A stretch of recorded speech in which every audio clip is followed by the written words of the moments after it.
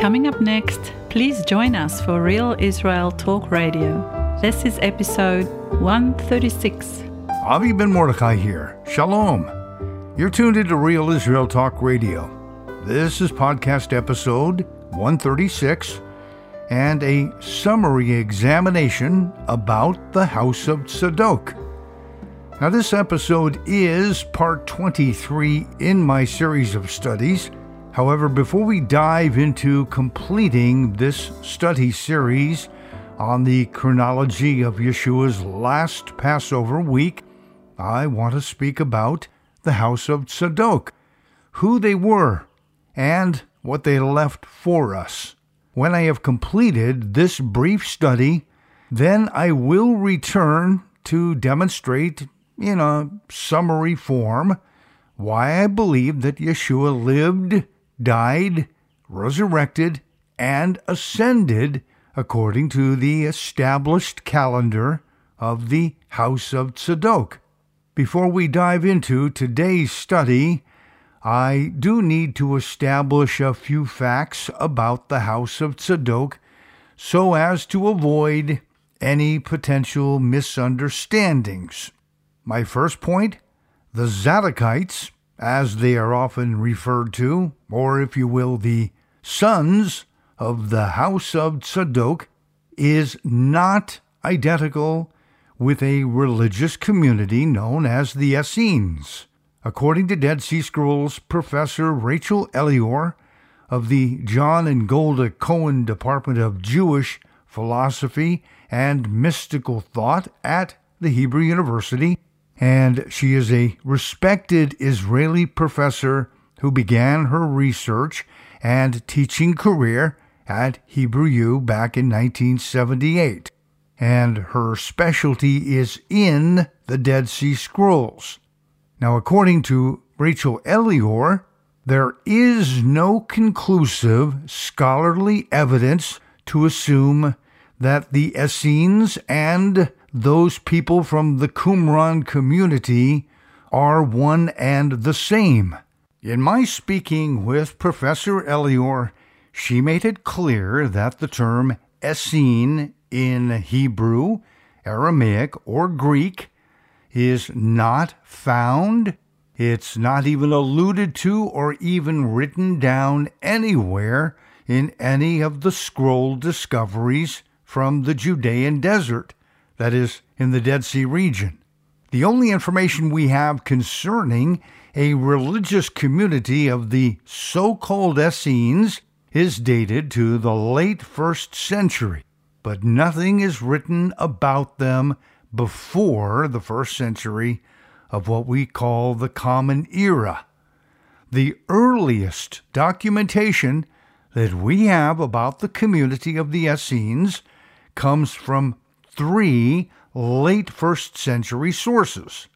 The first, the writings of Jewish historian Josephus. The second, Roman author and philosopher Gaius Plinius Secundus, or as he is often known in scholarly circles as Pliny the Elder. And the third source about the Essenes is from Greek Jewish philosopher Philo-Judaeus of Alexandria, Egypt.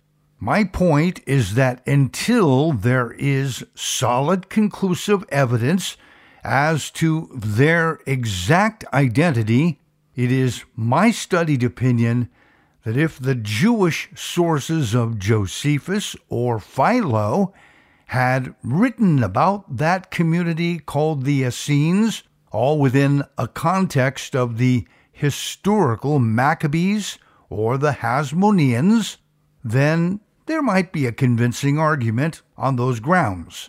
But we know from these sources of Josephus and Philo that they spoke of no such community linked to those historical events. So, until such evidence is found, I think it's best that we steer clear from making wild assumptions that the House of Tzadok and their allies or supporters were one and the same, with late 1st century literary references to the community of the Essenes. Now, the second point of fact that I want to speak about concerning the House of Tzadok and those priests, it is identified from their written works to have had a well-established teaching tradition that they considered themselves earthly counterparts to heaven's sacred world of angels. The House of Tzadok wrote that they were the elect of Israel, or the chosen of Israel, who will stand at the end of days in the Messianic era.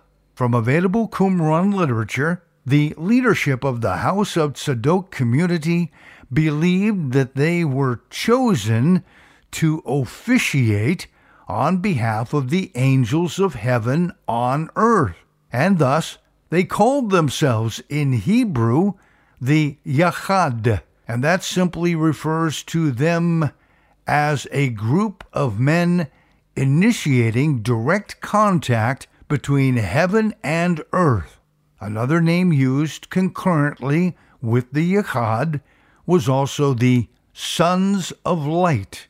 Now we know from Hebrew Scripture that there is a vast celestial world of angels created to do the divine will of Yehovah on earth.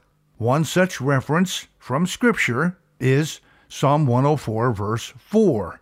It says that He, referring to Yehovah, makes His angels spirits, His ministers or servants a flame of fire. Again, that's Psalm 104, verse 4. Now, the priests of the House of Tzadok understood this paradigm, which overflows into a plentiful array of New Covenant references that speak about the works of the angels of heaven, such as Matthew 13:41. And this is a context about the end of days. The Son of Man will send out His angels, and they will gather out of His kingdom all things that offend, and those who practice lawlessness. Now there are also passages such as Luke 1:18 through 19.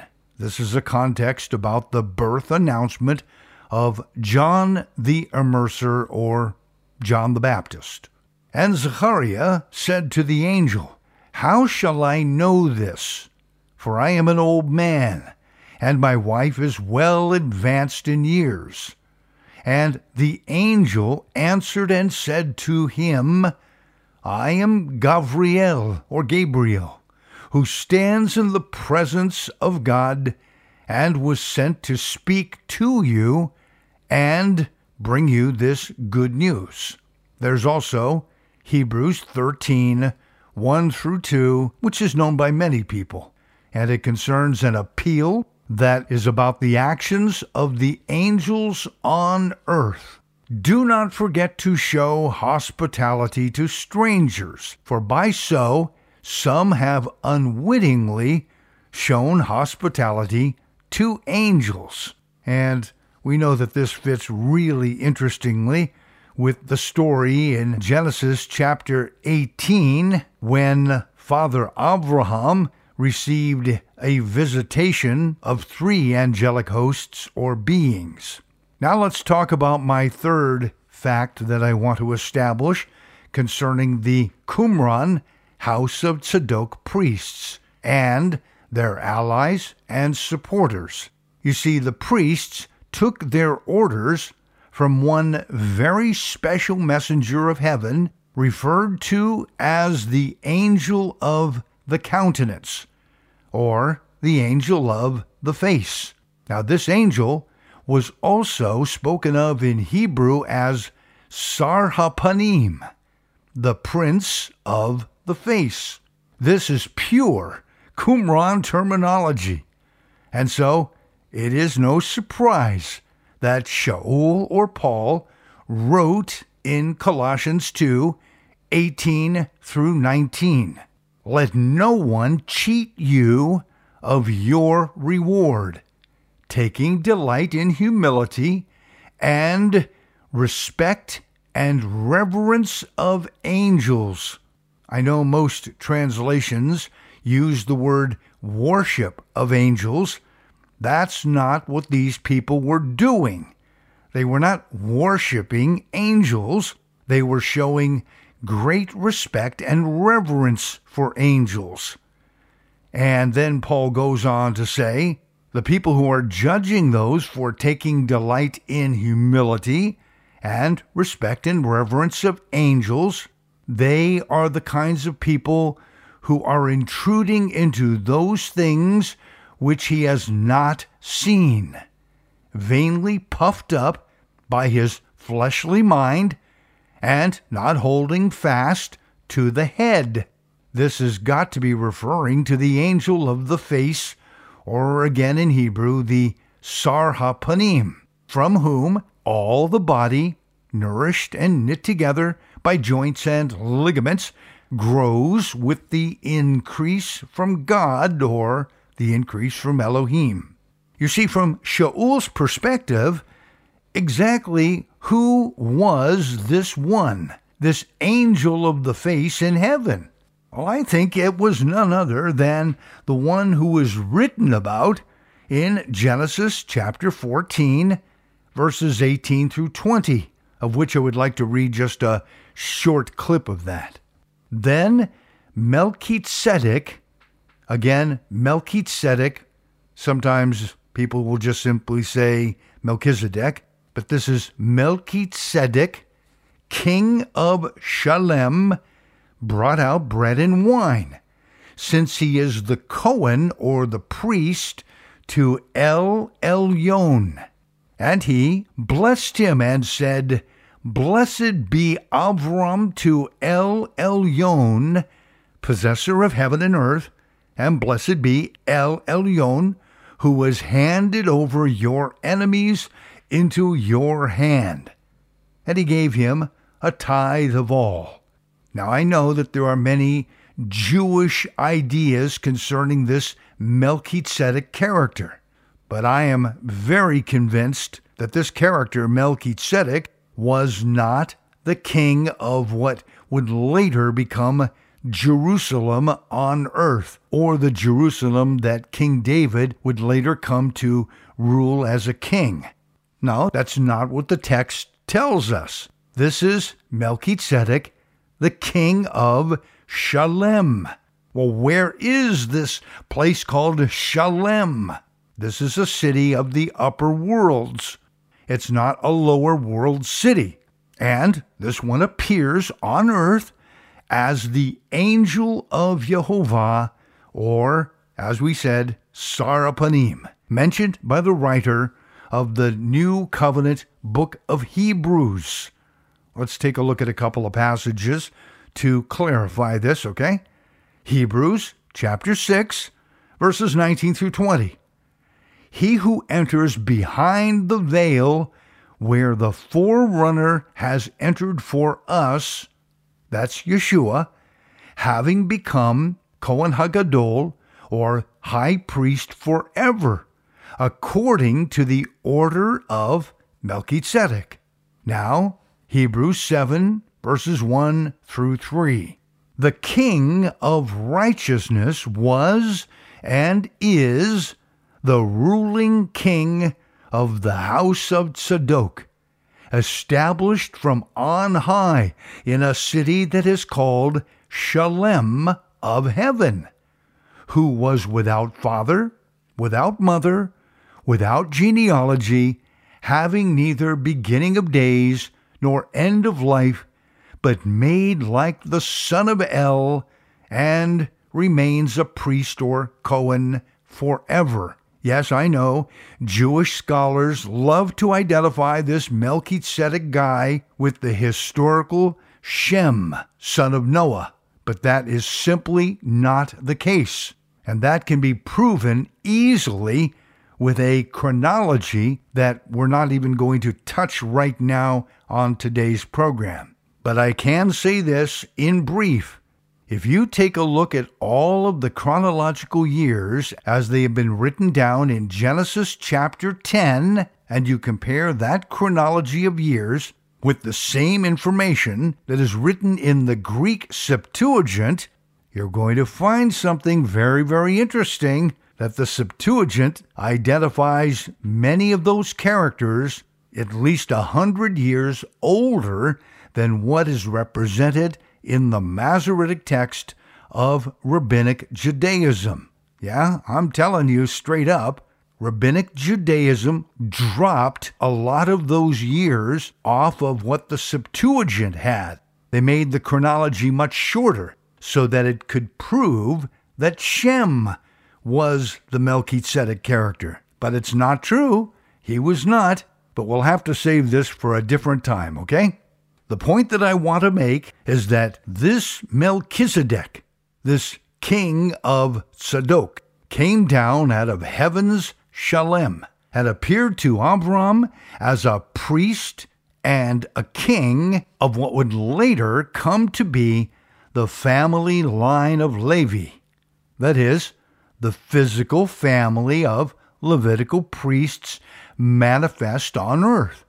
Now this, of course, gives us a good look into the Levitical king who was called Melchizedek, the king or ruling head of the House of Tzadok, giving us pause to think about why the prophet Isaiah wrote in Isaiah 55:1, "Ho, everyone that thirsts, come to the waters, and you who have no money, come, buy and eat. Yes, come buy wine and milk, without money and without price." And also Isaiah 55:8-11, that he, referring to Yehovah, may give seed to the sower and bread to the eater, so shall my word be that goes forth from my mouth.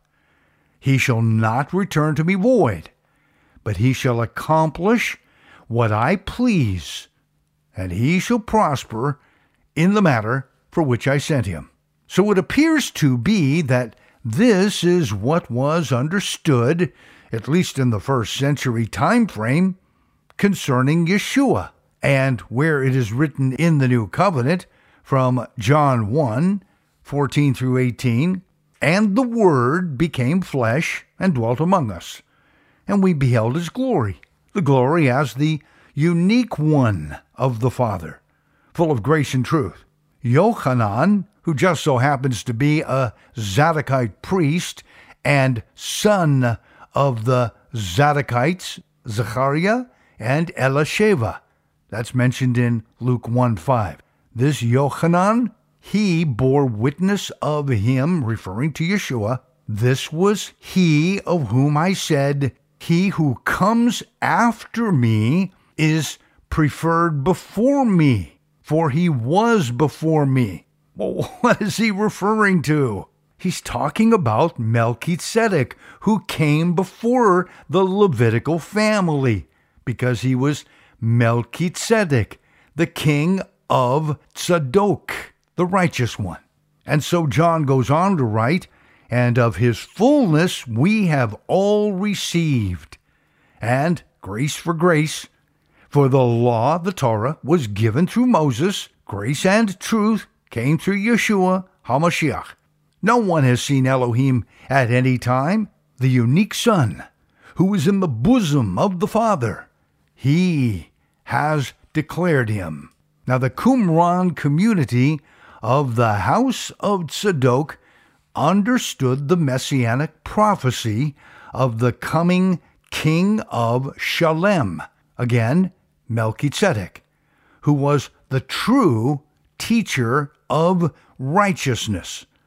He was also the celestial head and ruler over earth's House of Tzadok, extensively written about in the Qumran literature of the Dead Sea Scrolls.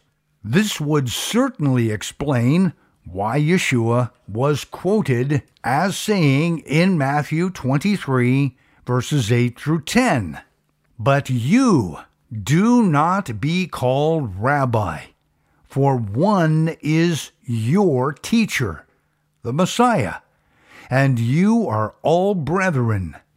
Do not call anyone on earth your father, for one is your Father, he who is in heaven. And do not be called teachers, for one is your teacher, HaMashiach, or the Messiah. This is why I believe Yeshua is identifying to call him the teacher, because in the Qumran texts of the Dead Sea Scrolls, the teacher has a definitive role. He's called the teacher of righteousness, or Moreh HaTzedek. Okay? So Yeshua came in the name of Earth's sons of Tzadok and functioned as the son of heaven's Tzadok, that is, Melchizedek, who was and forever remains over the celestial and terrestrial priesthood order of the Zadokites, who were called the chosen or the elect. And you can see this really clearly in Luke 23, 34 through 35. Then Yeshua said, "Father, forgive them, for they do not know what they do." And they divided his garments and cast lots. And the people stood looking on, but even the rulers with them sneered, saying, "He saved others.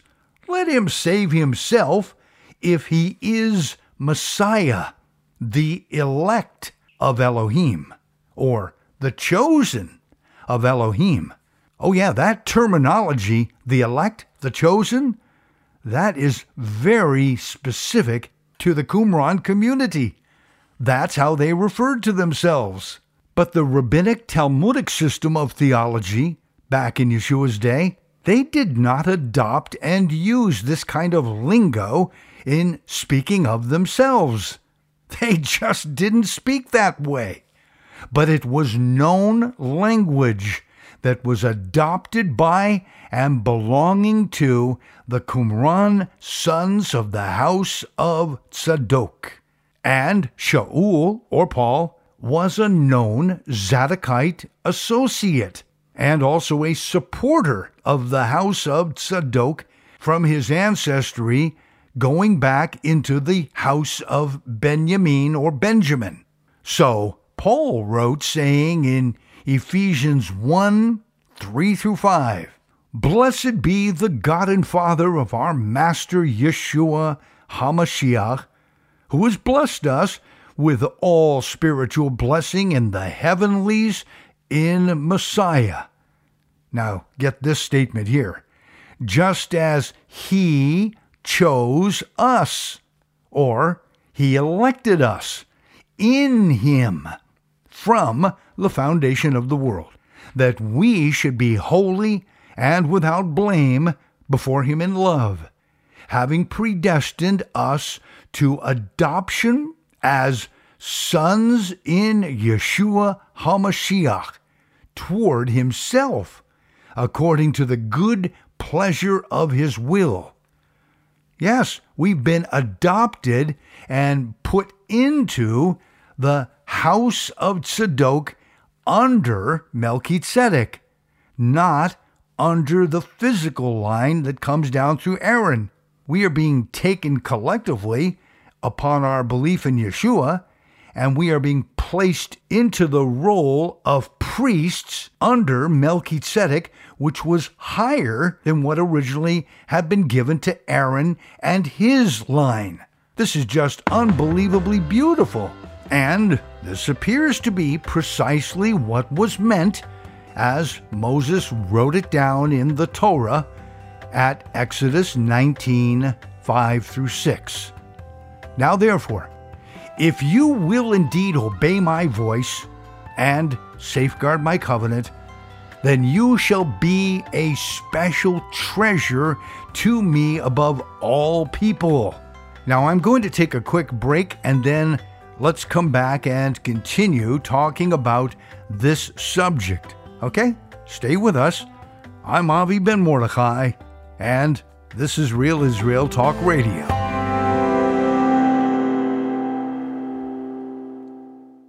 Welcome back to the second half of Real Israel Talk Radio. This is episode 136. Here is your host, Avi Ben Mordechai. Welcome back to Real Israel Talk Radio. This is Avi Ben Mordechai, and we're talking about a few preliminary points or facts about the House of Tzadok. Now, I want to continue where I left off here before the break. We are being taken collectively upon our belief in Yeshua, and we are being put into the role of priests under Melchizedek, which was higher than what originally had been given to Aaron and his line. This appears to be precisely what was meant as Moses wrote it down in the Torah at Exodus 19, 5-6.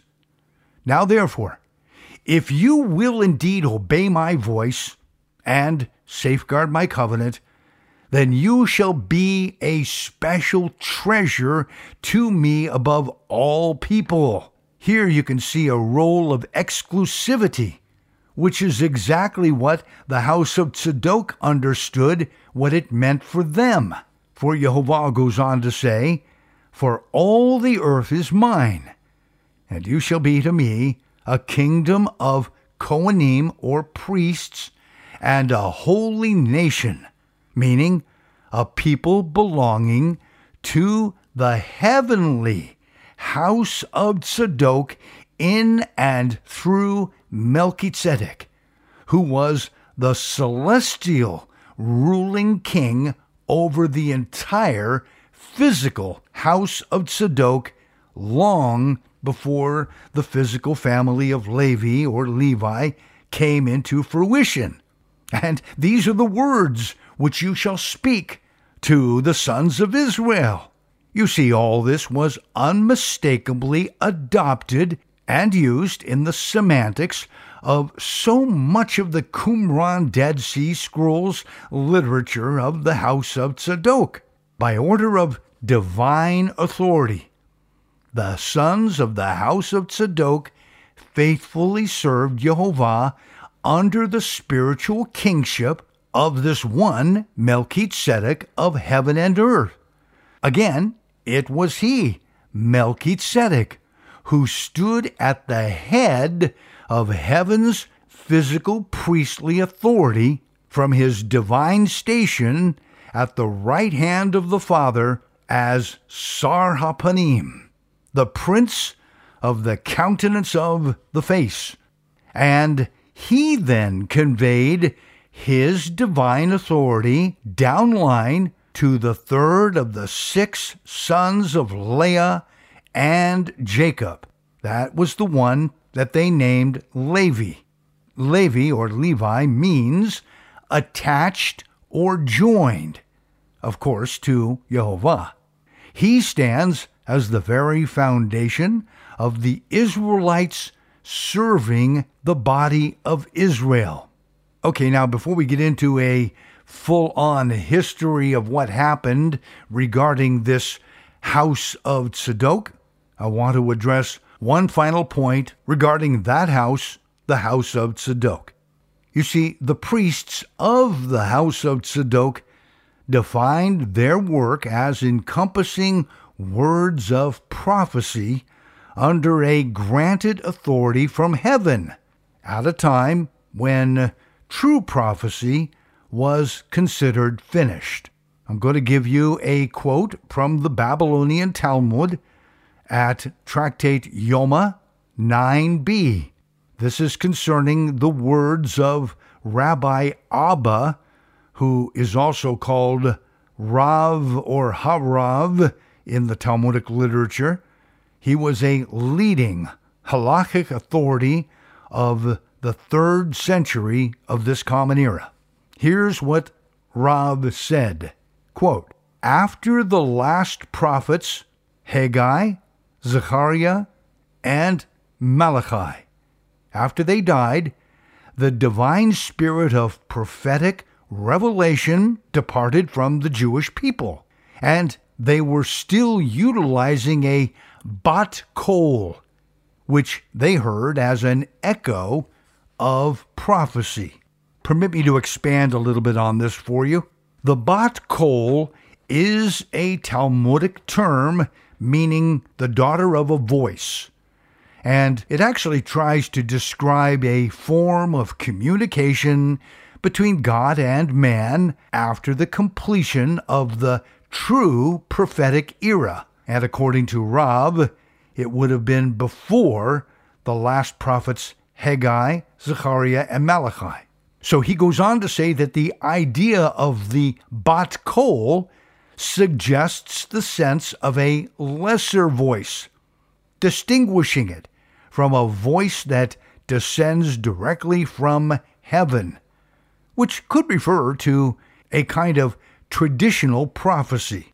The Talmudists likened the bat kol to the voice of an echo that emerges from within another voice. So we learn from the Mishnah in Judaism's 2nd century that receiving divine revelation from the Holy Spirit and or even angelic dictation, either one of these was simply not tolerated.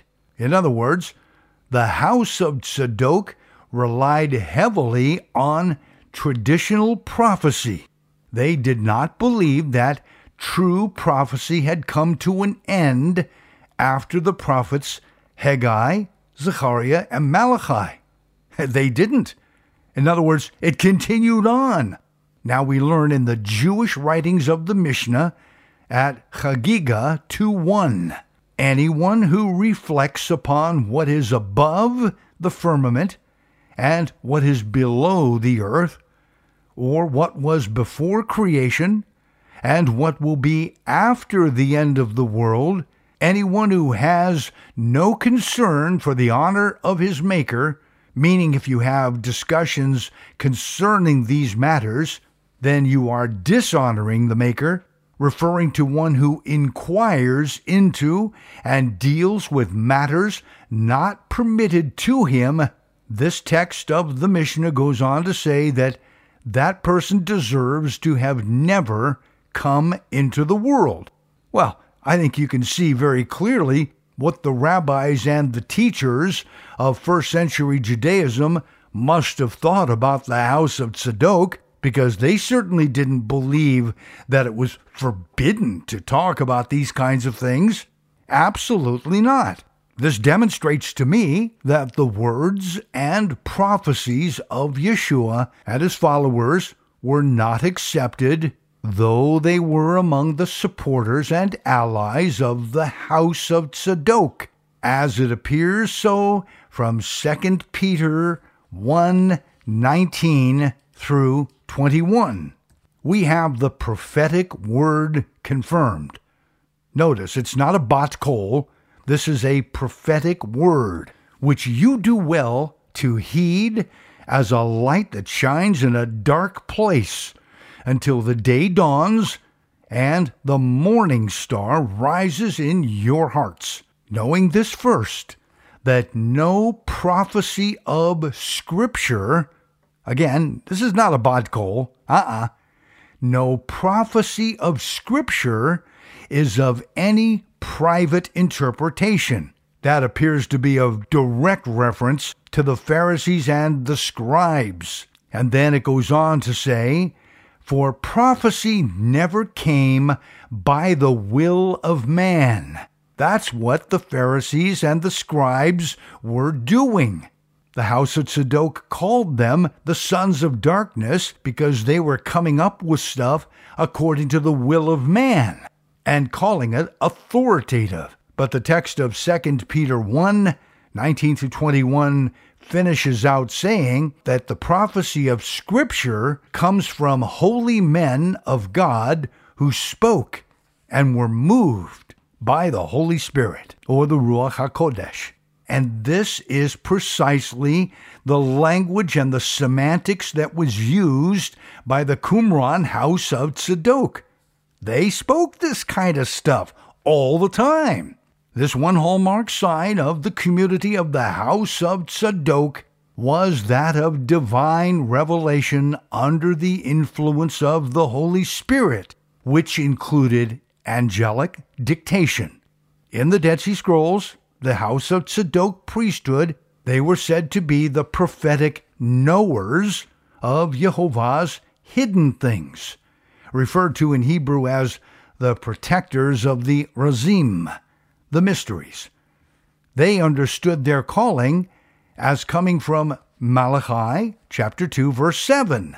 For the lips of a Cohen, and remember, this is exclusively through the hereditary order of Melchizedek, and then downline to the House of Tzadok, this kind of a Cohen should safeguard knowledge, for he is the angel of Yehovah Tsevaot, the Lord of hosts, as some people will say in English. For the House of Tzadok, Scripture was not, I repeat, was not a closed canon, because in their day, divine revelation was considered ongoing and prophetic.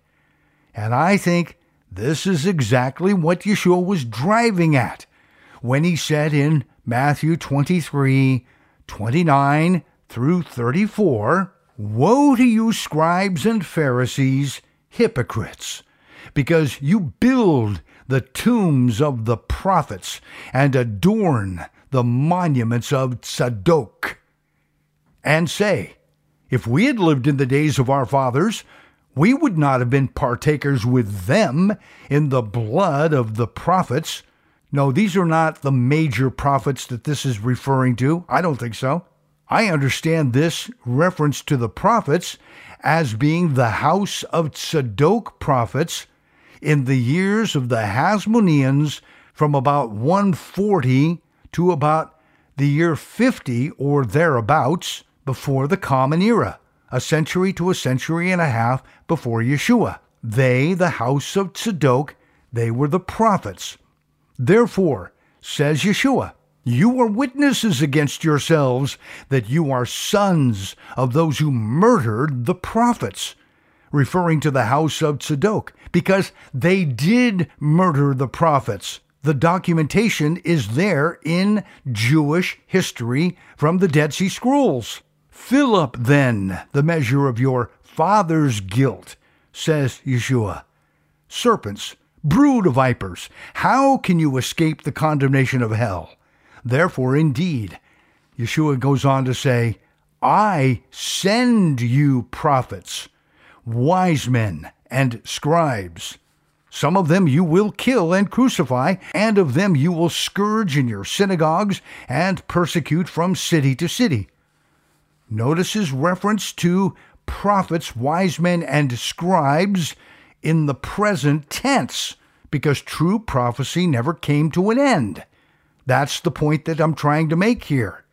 In the Dead Sea Scrolls, the priests, the teachers, the scribes of the House of Tzadok community were keepers of a divine and holy tradition of special revelation, and that their judgments were ordained and not derived by exposition or exegesis of a text, as it was known to have been done among the Pharisees, the scribes, and the Sadducees, religious parties who did not permit the knowledge of heaven to be disclosed through any other authority other than their own authority. So this is what I think was behind the question that was posed to Yeshua, who comes across as the incarnate Melchizedek, or Melchizedek, as per Hebrews 6, verse 20.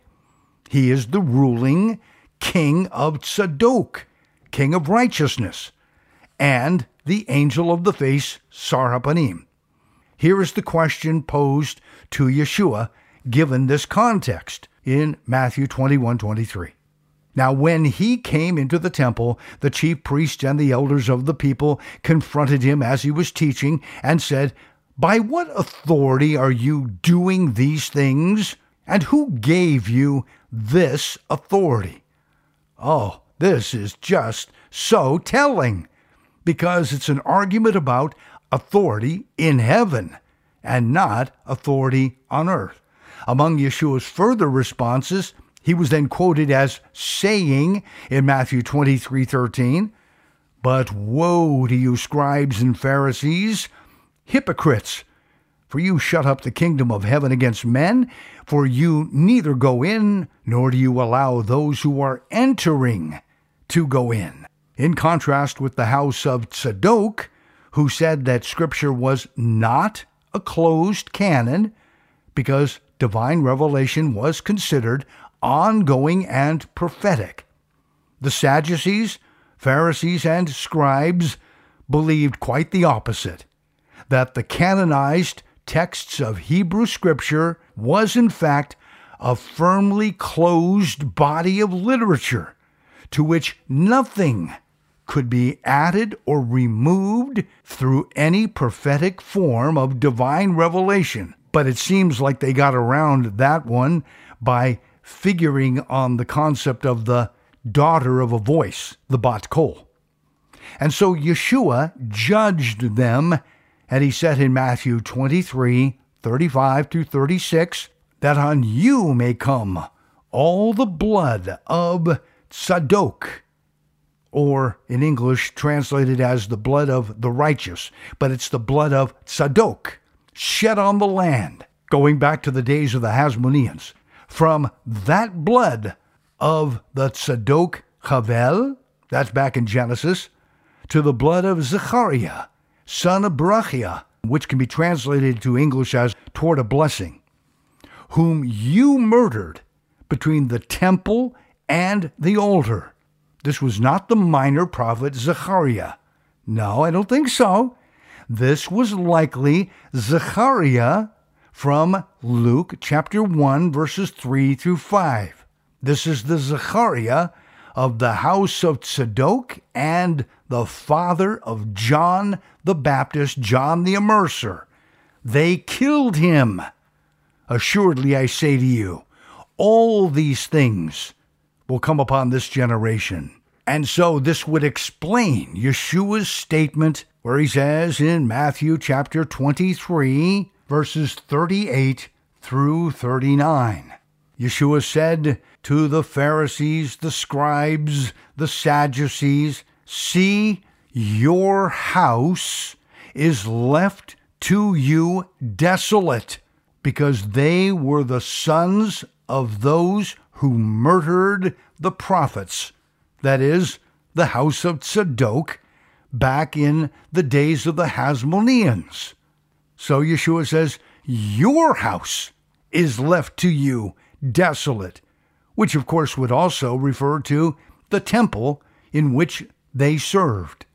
For I say to you, you shall see me no more, until you say, blessed is he who comes in the name of Yehovah, referring to the house of Melchizedek, which comes through the House of Tzadok in the earthly realm at scale.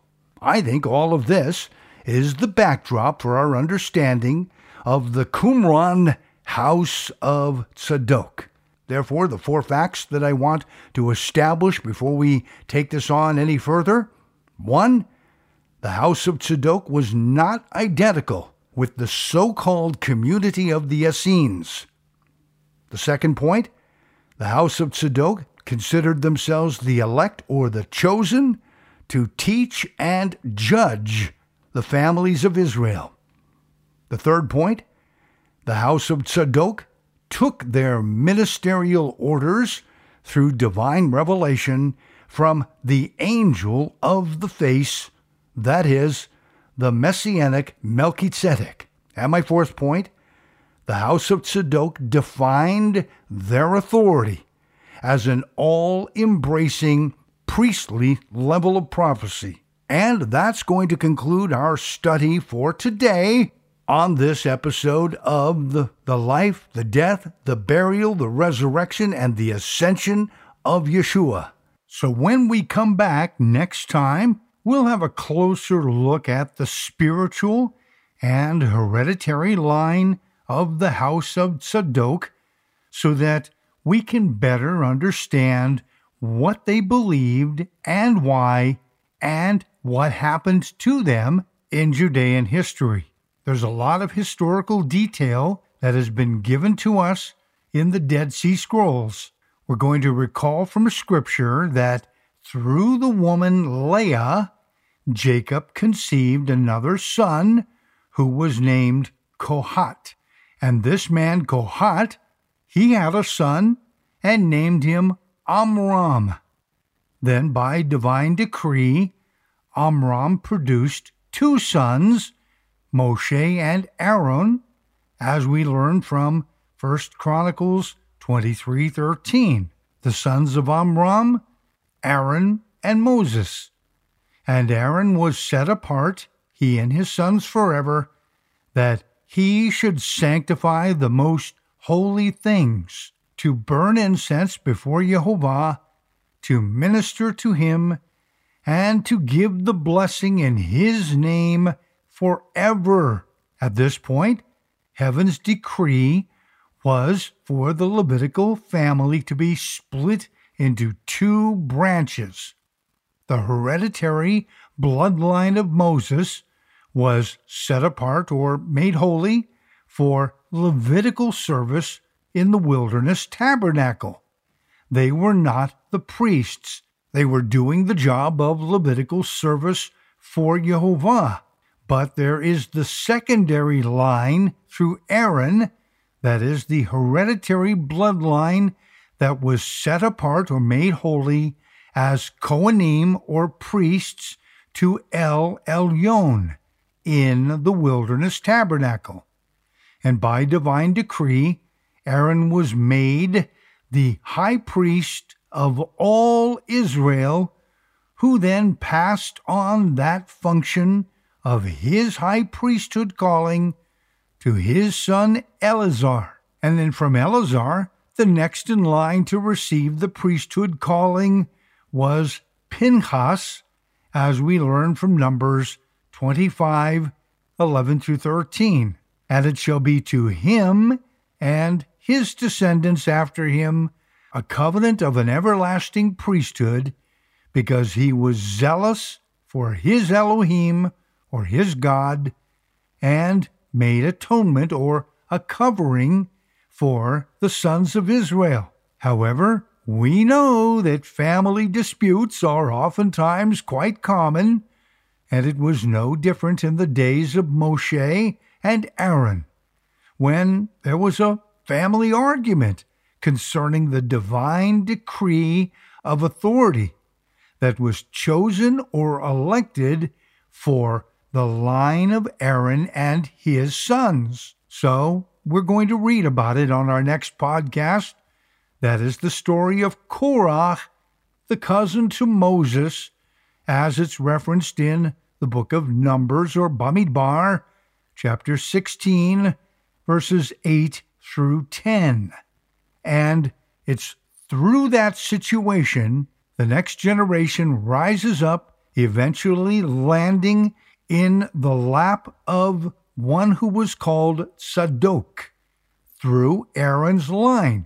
Tzadok was divinely chosen to be the great high priest of Israel, which defines the term righteous or righteousness. So when you see that word righteous or Tzadok, you have to be thinking along the lines of that line that comes down from Melchizedek through the Levitical line, passed down through Aaron, and finally ending up in the lap of Tzadok.